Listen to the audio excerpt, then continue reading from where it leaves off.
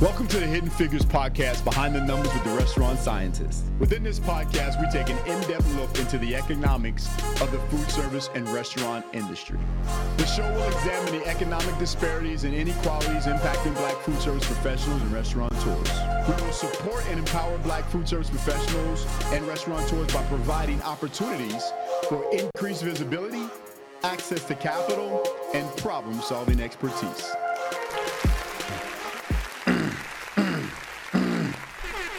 Yes. Hello. Welcome to another episode, Hidden Figures, Behind the Numbers with the Restaurant Scientist. My name is Jason Wallace, and I am the Restaurant Scientist. Today, I'm honored to have Miss Charity Howard, phenomenal entrepreneur, I have the title, the Restaurant Scientist. However, she actually is a food scientist. So, you know, it's an honor to have her, and I want to welcome her to the show. Charity Howard, food scientist, Dope Culinary Reactions. Charity. Hello. Thank you so much for having me. Looking forward to speaking to you today. Welcome to the show. Thank you for coming. Awesome. So let's just take a deep dive right into it. Tell us a little bit about your background, your professional services that you offered, and how did you find yourself in this lane? Yes, for sure. So I went to college at the University of Tennessee, and I happened to major in food science and technology. Upon obtaining that degree, I knew that with that, I wanted to do product development, food science, specifically menu innovation, food service innovation within the QSR, fast casual, and fine dining segment. Fast forward, I've been a few places, probably one of the largest chicken chains, based out of Kentucky.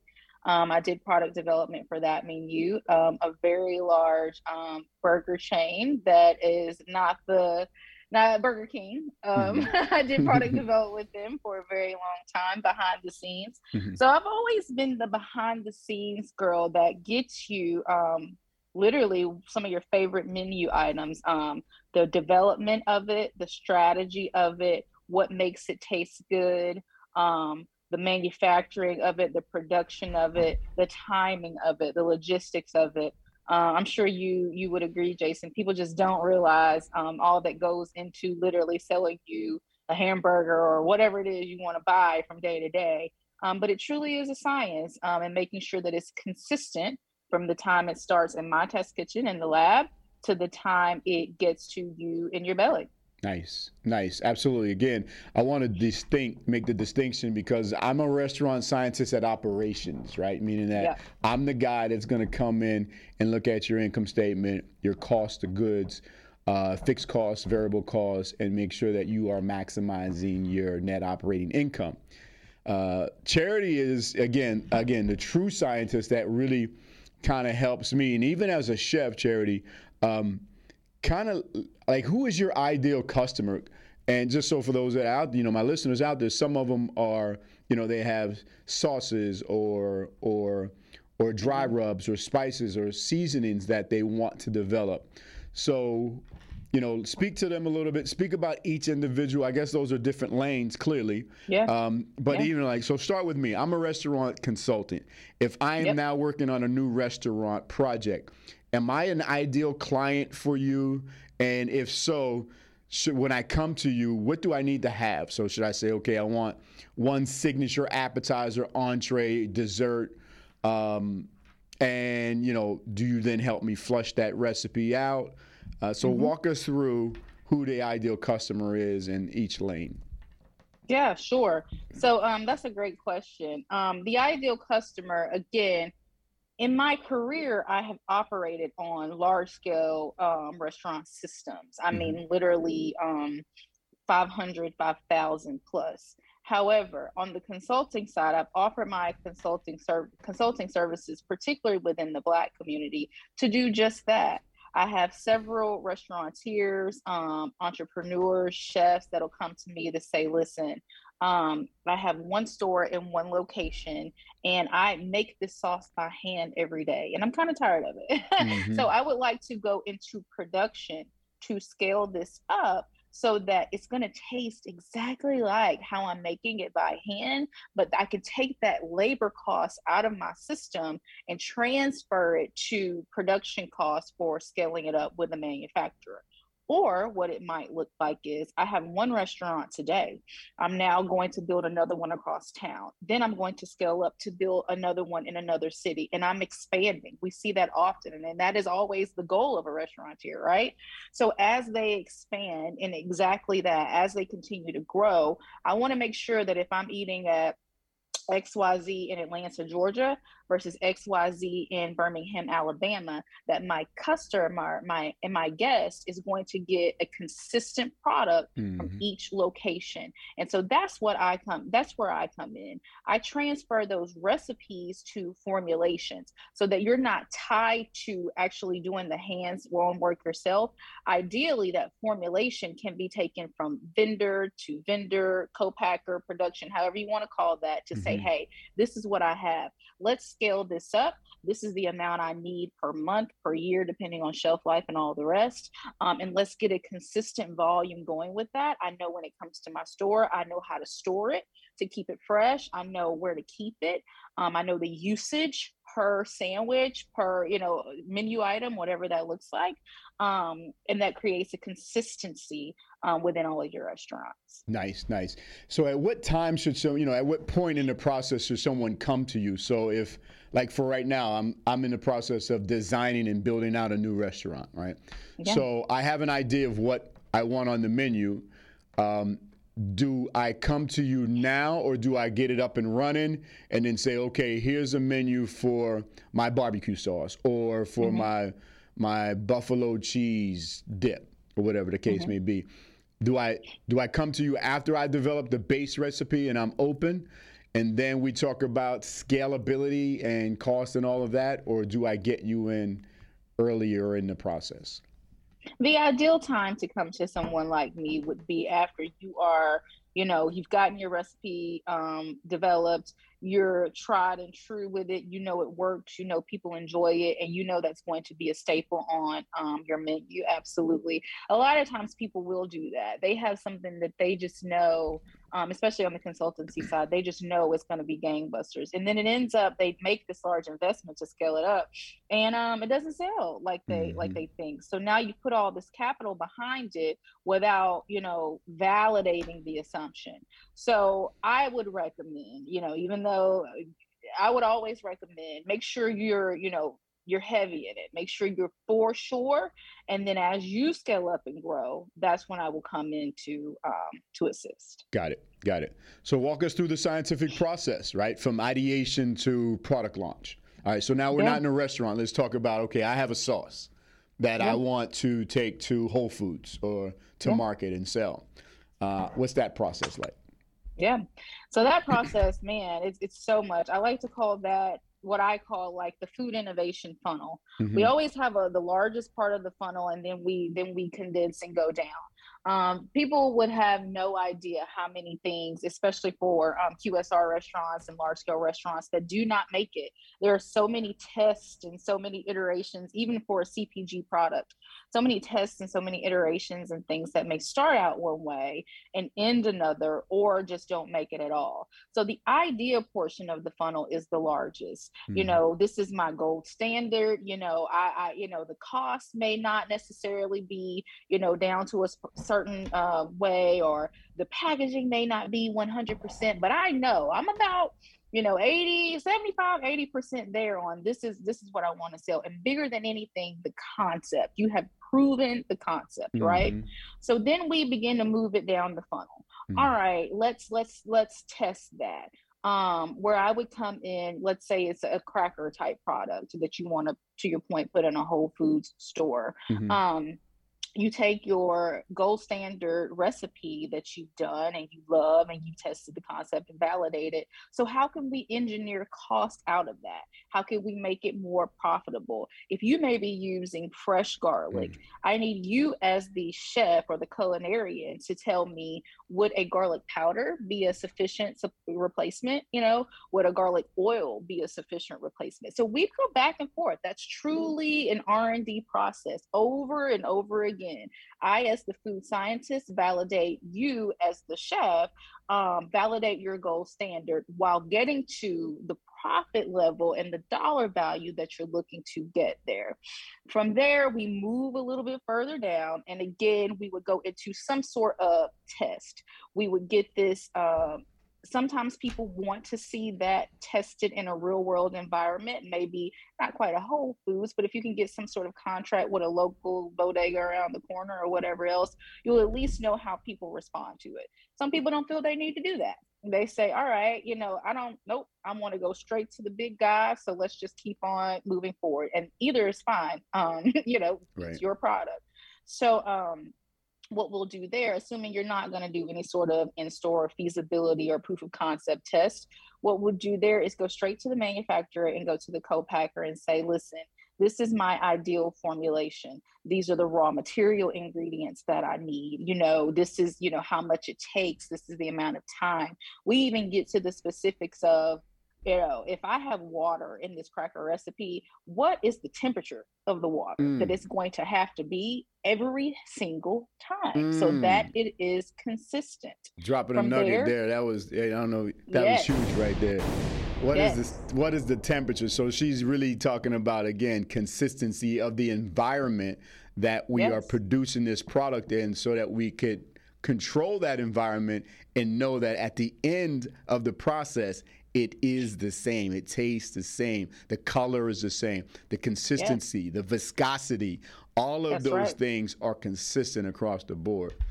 Wow. That's absolutely right. Continue. Yes. I didn't mean it, but you're saying, so you're dropping so many nuggets. One, you said CPG. What does that mean? CPG stands for consumer packaged goods. So those are the things that you can buy in the middle aisles of a grocery store. Anything that is put into any sort of packaging with a label on the back, that's what I call CPG. The difference between that is food and food service is something that you would go into a restaurant and purchase off of a menu. You may not see the exact ingredients. You may not know, it doesn't come with a label. It's something that you eat on demand. Consumer. Okay. Okay, great. And clearly there are additional steps that are required if you're going to go to the public in terms of nutritional labeling and all of those items. All right. Yes. The government is heavy in that. Okay. So now you also said one thing I wanted to point out. She also said engineering costs out. So if you follow me on any of my social medias, you know that I'm always talking about engineering profits because, for a restaurant, as particularly when you talk about multiple unit operators, your chain operators, they don't just accidentally end up with profit, right? It's a formula. It's a scientific formula. Again, hence the restaurant scientist. I can tell you there's only 100 pennies in every dollar. So if you want to keep 15% out of every dollar, or 15 pennies out of every dollar, everything else has to be less than that, right? 85 pennies have to go towards all other costs. So when she said engineering costs out, again, that's part of the scientific process that we take to make sure that we truly understand we can control that environment. Yes, there will be a little margin of error there, but in process improvement and Six Sigma and all of those agile thinking, all those fail fast and first, concepts, it's all about understanding the processes, controlling the environment, and engineering a consistent product. In this case, we're talking about engineering costs out that will allow you to engineer profits consistently. So she slipped that in there. She's so knowledgeable. I just want to kind of slow her down a little bit and let you guys understand what it is she's actually saying when she's talking about engineering costs out. Am I correct, Charity? You are spot on. Okay. Thank you for reiterating that. Okay. All right. So now we talked a little bit about understanding the process from ideation to product launch. I don't know if you can take a deeper dive into how important the formulation, mass production, That process is, the floor is yours. So talk Absolutely. A little bit more about formulations. Yes. So that right there, I think, first of all, oftentimes people don't understand the difference between a chef and a food scientist. I consider the chef and culinary arts exactly that, the artistic piece of it. You get us the gold standard, you get us this. If I had all the money in the world, if I could have it my way, this is what I would want. Where I come in as the food scientist, again, is ensuring that you actually do get as close to that. And I'm glad that you said that margin of error, because oftentimes when I work with chefs, you're very close to the product. And I, as a product developer, 100% understand and agree. But sometimes, you have to deviate. We may not be able to get you 100% because of cost, because of ramp up, because of scalability, but we can at least get you 90. And if that is good enough to prove, to launch your concept, you'll win.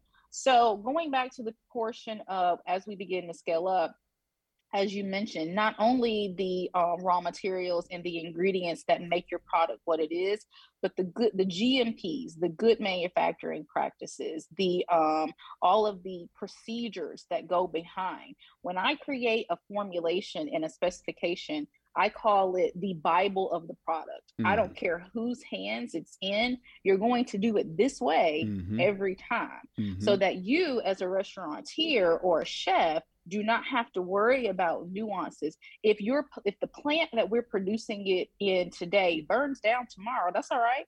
You got yourself a formulation and a specification, and we can go elsewhere. Yep. All we need is a couple of trials, a couple of pilot plant runs to make sure, again, it's consistent and that it's at parity with what it is you were selling previously. And we're going to keep right on moving. So that means no loss of profit from your side as the restaurateur and as the chef. Absolutely. Wow. So you kind of hit on my next question, which was, how do you maintain quality? And you maintain quality because by creating that Bible, right? The formulation. Yeah. And again, as you said, no matter whose hands it is in, then it becomes a quality control on the actual person who's following the recipe, right? Or who's following the formulation. Wow. So let's talk a little bit about the numbers, right? Meaning that, people who have products out there now, they may be, again, making a cookie or a brownie or a sauce or some spices and seasoning. What are some of the startup costs that they should, high level, not exact, that they should expect at each phase of, the process from, again, ideation to, product launch? And then even on the marketing, not exclude marketing, because that's a whole, now that the product is done and packaging and all of that. But do you get involved with packaging? I do get involved with packaging. As a food scientist, I need to ensure that your food grade packaging is exactly that as well. There's no degradation of the product over time. I do work with shelf life studies to say, hey, if I have this beverage in an aluminum package versus if I have this beverage in a glass or even plastic package, what's going to be the difference in my quality as well, my shelf life? All of those things are extremely imperative and should always be built in to your startup costs, not only for testing and validating, but as well for, the ultimate cost of goods with your product. Other startup costs include just, again, exactly that, ingredients for trial and error. I think sometimes people, again, get so caught up in gung-ho as, I know this is the cost, I know it'll sell it, but once we get to the startup, to the ramp up phase, and it doesn't go the same the first, second, third, or even 10th time, we got to make sure we have those raw materials and are able to pivot so that we can do something different either in the process or in the ingredient to ensure, again, you get that at least 90% of the 100% product that you have. Again, as you mentioned, even in regards to the dollar and cents, a formulation is 100%. Everything is 100% of something, right? Even our bodies, right? It's all 100%. So when you begin pushing and pulling in and out, the 15%, even down to the 0.00015%, all of that matters at the end of your product, at the end of your product. Oftentimes, too, people get hesitant about adding preservatives or things like that, but that affects your shelf life as well as the amount of times that you have to go into production to sell your items. So there may be a slight flavor adjustment, maybe a slight adjustment on, things that may affect the attribute, but in the flavor attribute, but in the overall grand scheme of the product concept, if I have a barbecue sauce on a barbecue bacon burger, will I absolutely completely dead this barbecue bacon burger if I have to add a little bit of citric acid to keep my shelf life an extra 6 months?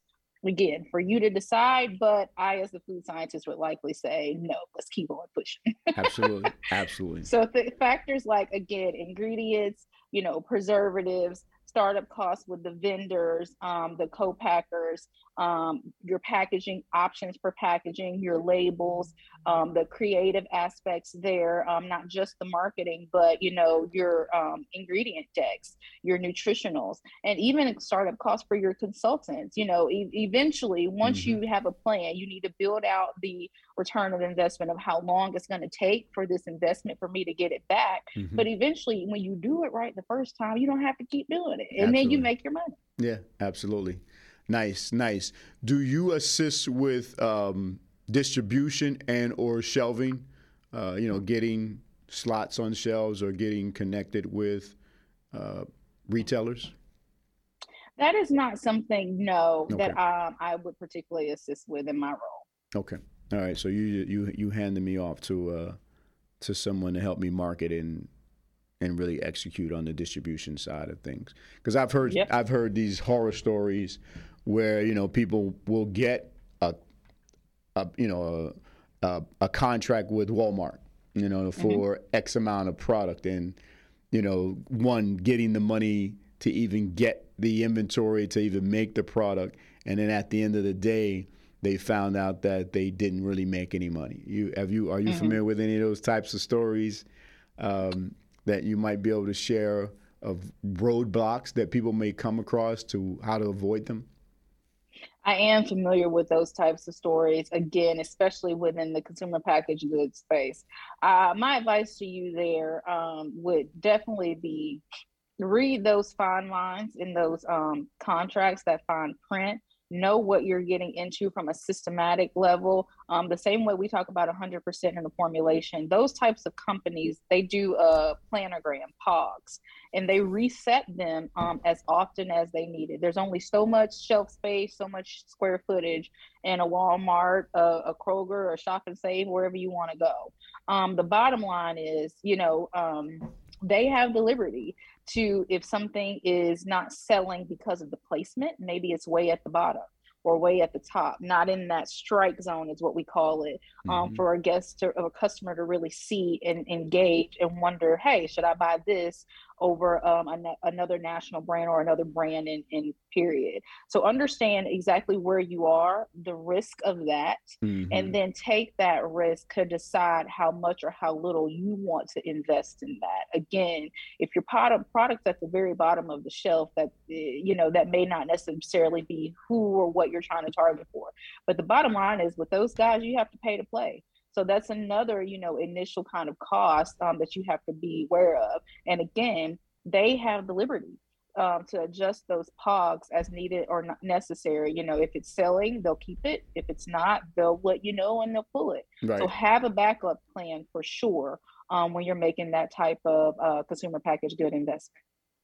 Yeah, I learned that the hard way. I had an ice cream brand, and the freezer space is actually the smallest space available in grocery stores, right? You can have 7 aisles of those middle aisles of, shelved items, dry good or room temperature items, but then there's only 2 aisles of freezers, and one of those has vegetables and the other, all the ice cream. And it was very difficult.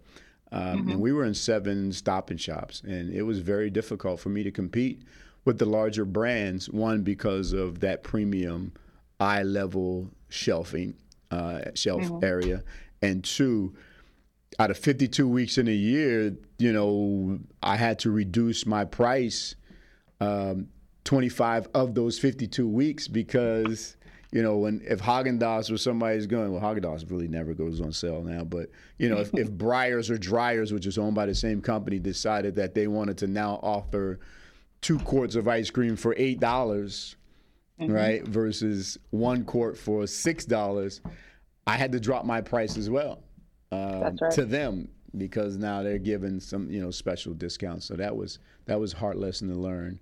Like you say, reading that and fine then print. even being cautious of that store's brand, right? So Right. yeah, you have the Breyers, the Haagen-Dazs, Right. but Walmart's got great value, you know, so Right. they're going to always be the adjuster. And that also takes me to the point of seasonality for whatever the product is. Yeah. Being conscious of the consumer trends of when it sells the most, when it sells the least, so that you can adjust your buy and spend, and, you know, begin to know what to expect in instances like that. Right. Are there any common industry ratios in terms of how much of your budget should go to marketing, customer acquisition, distribution, further R&D, research and development? You know, that's a hard question to answer, because again, it varies differently between food service and CPG. Gotcha. As well, the exact product. Some things sell themselves. Right. You know, discount beverages, people always need to drink, but some things that may be more of a luxury, or I won't even say luxury, but some things that may be more of a niche type item, or, you know, only some people like them. Not everyone has to have dessert. Most people are gonna buy some sort of water or beverage. It just depends. It just depends. So that said, if you have more of a niche type item or a non-essential type item, you might want to invest more into marketing, or, you know, what that strategy looks like. If you have something that's a consistent and an essential in most households, you may not need to do that. So it's a moving target. So, okay, so now let's say that we're successful, right? We've gone through this process. We have a product. It is moving.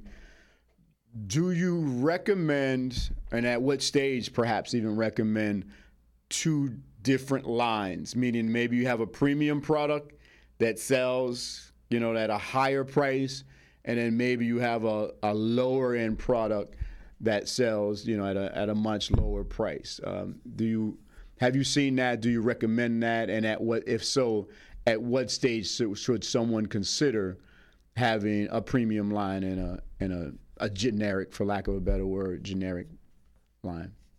Yeah, this is actually my favorite. I love line extensions, especially being in innovation. Again, I think after your product has been validated for so many years and you are now in the black, and your operating costs, your startup costs have been covered, and you're making good money, I do recommend to keep your product in your line fresh with new innovation, whether that be up, down, or, you know, laterally.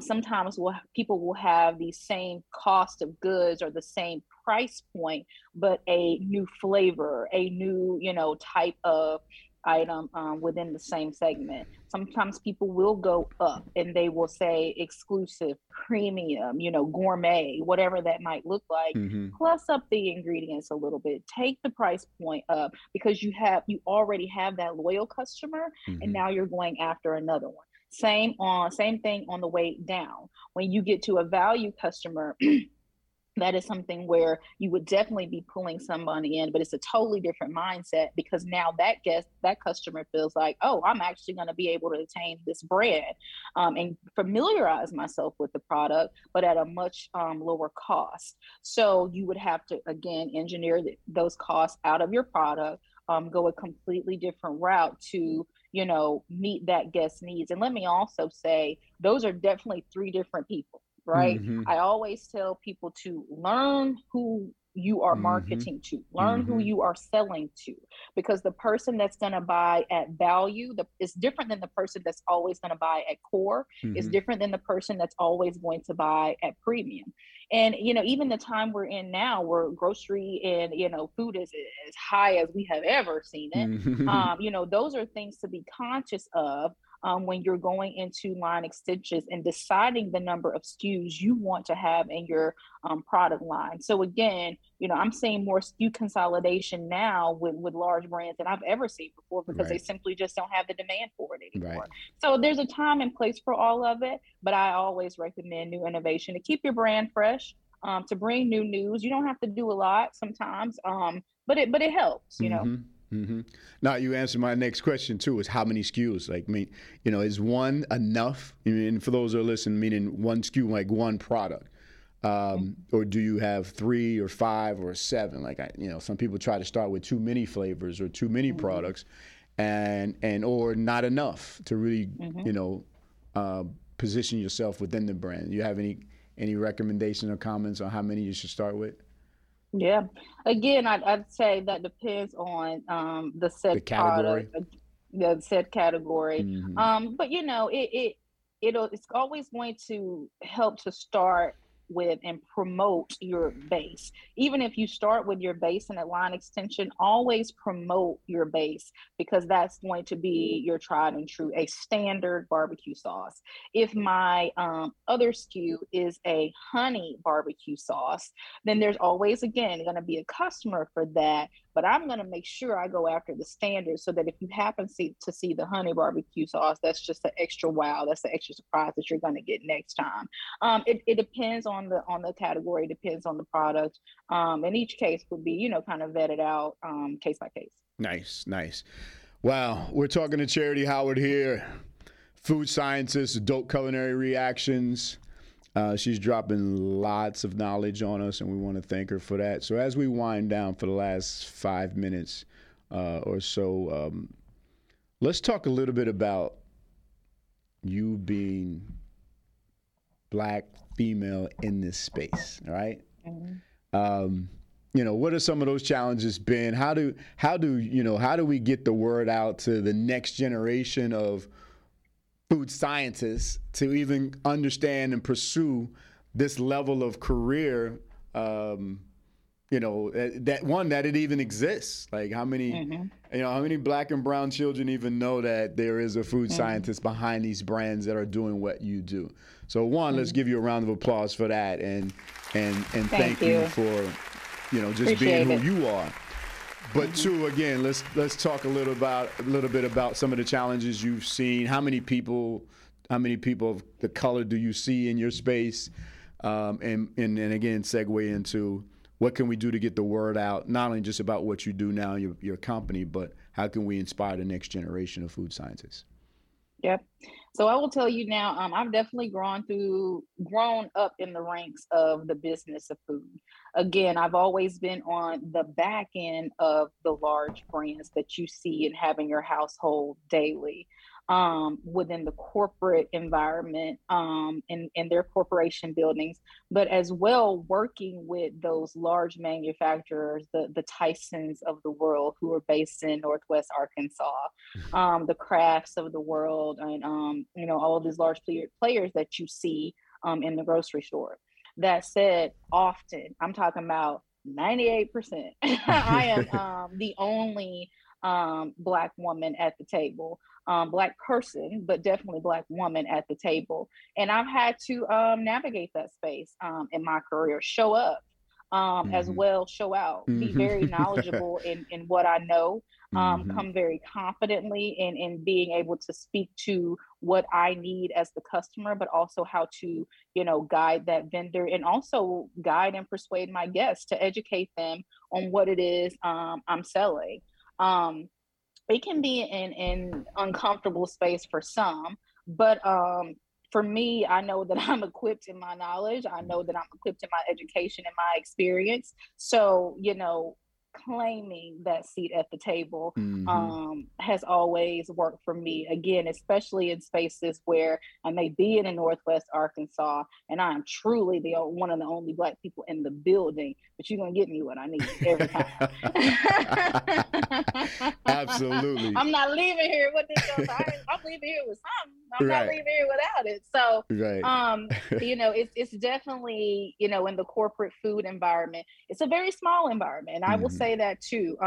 The food industry is, it's incestual, and there's a lot of people that kind of take, turns at various places. But again, I love this side of the business. Now my title is Director of Food Innovation and Commercialization, and I take that with a lot of pride.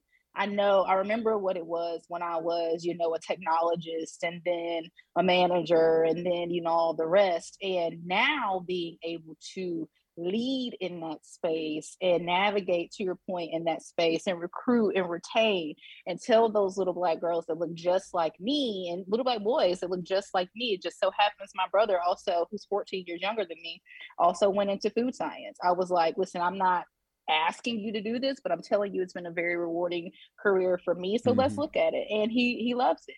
Nice, I need that. I need Black STEM within this space, so that I have more of a pool to choose from, because I want these large corporations to see that, yes, there are more of us here, and we're doing it. Absolutely. Let's give a round of applause. Wow. Yeah, absolutely. We definitely have a mission. We have a lot of work to do. When I say we, us as Black food service professionals in every lane, and we always have to be educating and inspiring the next generation of food service professionals. So again, I want to thank you for that. And it wouldn't have been appropriate for us to have this conversation without including that in this conversation. So absolutely, 100%. So, as we wind down, how does someone get in contact with you if they want to hire you for your services? Absolutely. So my website is www.dopeculinaryrxns.com. Dope Culinary RXNS. You can also email me at dopeculinaryrxns@gmail.com. Get in touch with me directly. Let me know. And we haven't spoken much about that, but I'm in the cannabis space and the food space. The food comes first. That's what I always say. And cannabis is just the extra herb on top. So don't let it deter you. So, again, my space as a food scientist, as an innovator, as a product developer, as all the things, I always hold that space for my food people, but definitely for my Black food people. I want us all to win from various different angles. So contact me there. Let me know what you need, and we can get it rolling. Absolutely. Thank you again, Charity. And I want to encourage everyone, if you have a product out there, food truck vendors, chefs, caterers, if you have a product out there, put your plan together, get your base recipes, as she said, and then reach out to her. Throw her some business. And what you're going to find out is you're going to see that there's going to be a return on that investment. You have to put that money in your budget to pay for consultants and experts like Charity and myself. And I know a lot of times we don't see it or we don't have it because we're working with limited access to capital from banks and investors and things of that nature. But if you really want to set yourself up for success, you have to reach out to someone like Charity. So I highly encourage everyone to follow her on Facebook, Instagram, reach out to her email, LinkedIn, and just, be engaged. Whew. Charity. I want to thank you for coming on the show. Thank you so much for having me. For answering my emails and responding to me, because I do look up to you. I admire what you do. I appreciate that. Yeah, you're bad. So I want to thank our sponsors, Eat Okra. If you have not already done so, please download the Eat Okra app. At this point, up to 15,000 Black-owned restaurants across the country. If you have a restaurant in your area that is not on the app, you can add it. You can like those restaurants. You can add photos. And for those restaurateurs that are out there, make sure you claim your restaurant on Eat Okra, because you can qualify for scholarships and a lot of things that Eat Okra is bringing to the table from their corporate sponsors. So, again, Eat Okra, the app, download it. Follow them, Facebook, Instagram, and LinkedIn. So without any further ado, I want to thank you for watching and listening of another episode of Behind the Numbers, Hidden Figures Behind the Numbers with the Restaurant Scientist. My name is Jason Wallace. I am the Restaurant Scientist. Until we meet again, power to the people. Huh?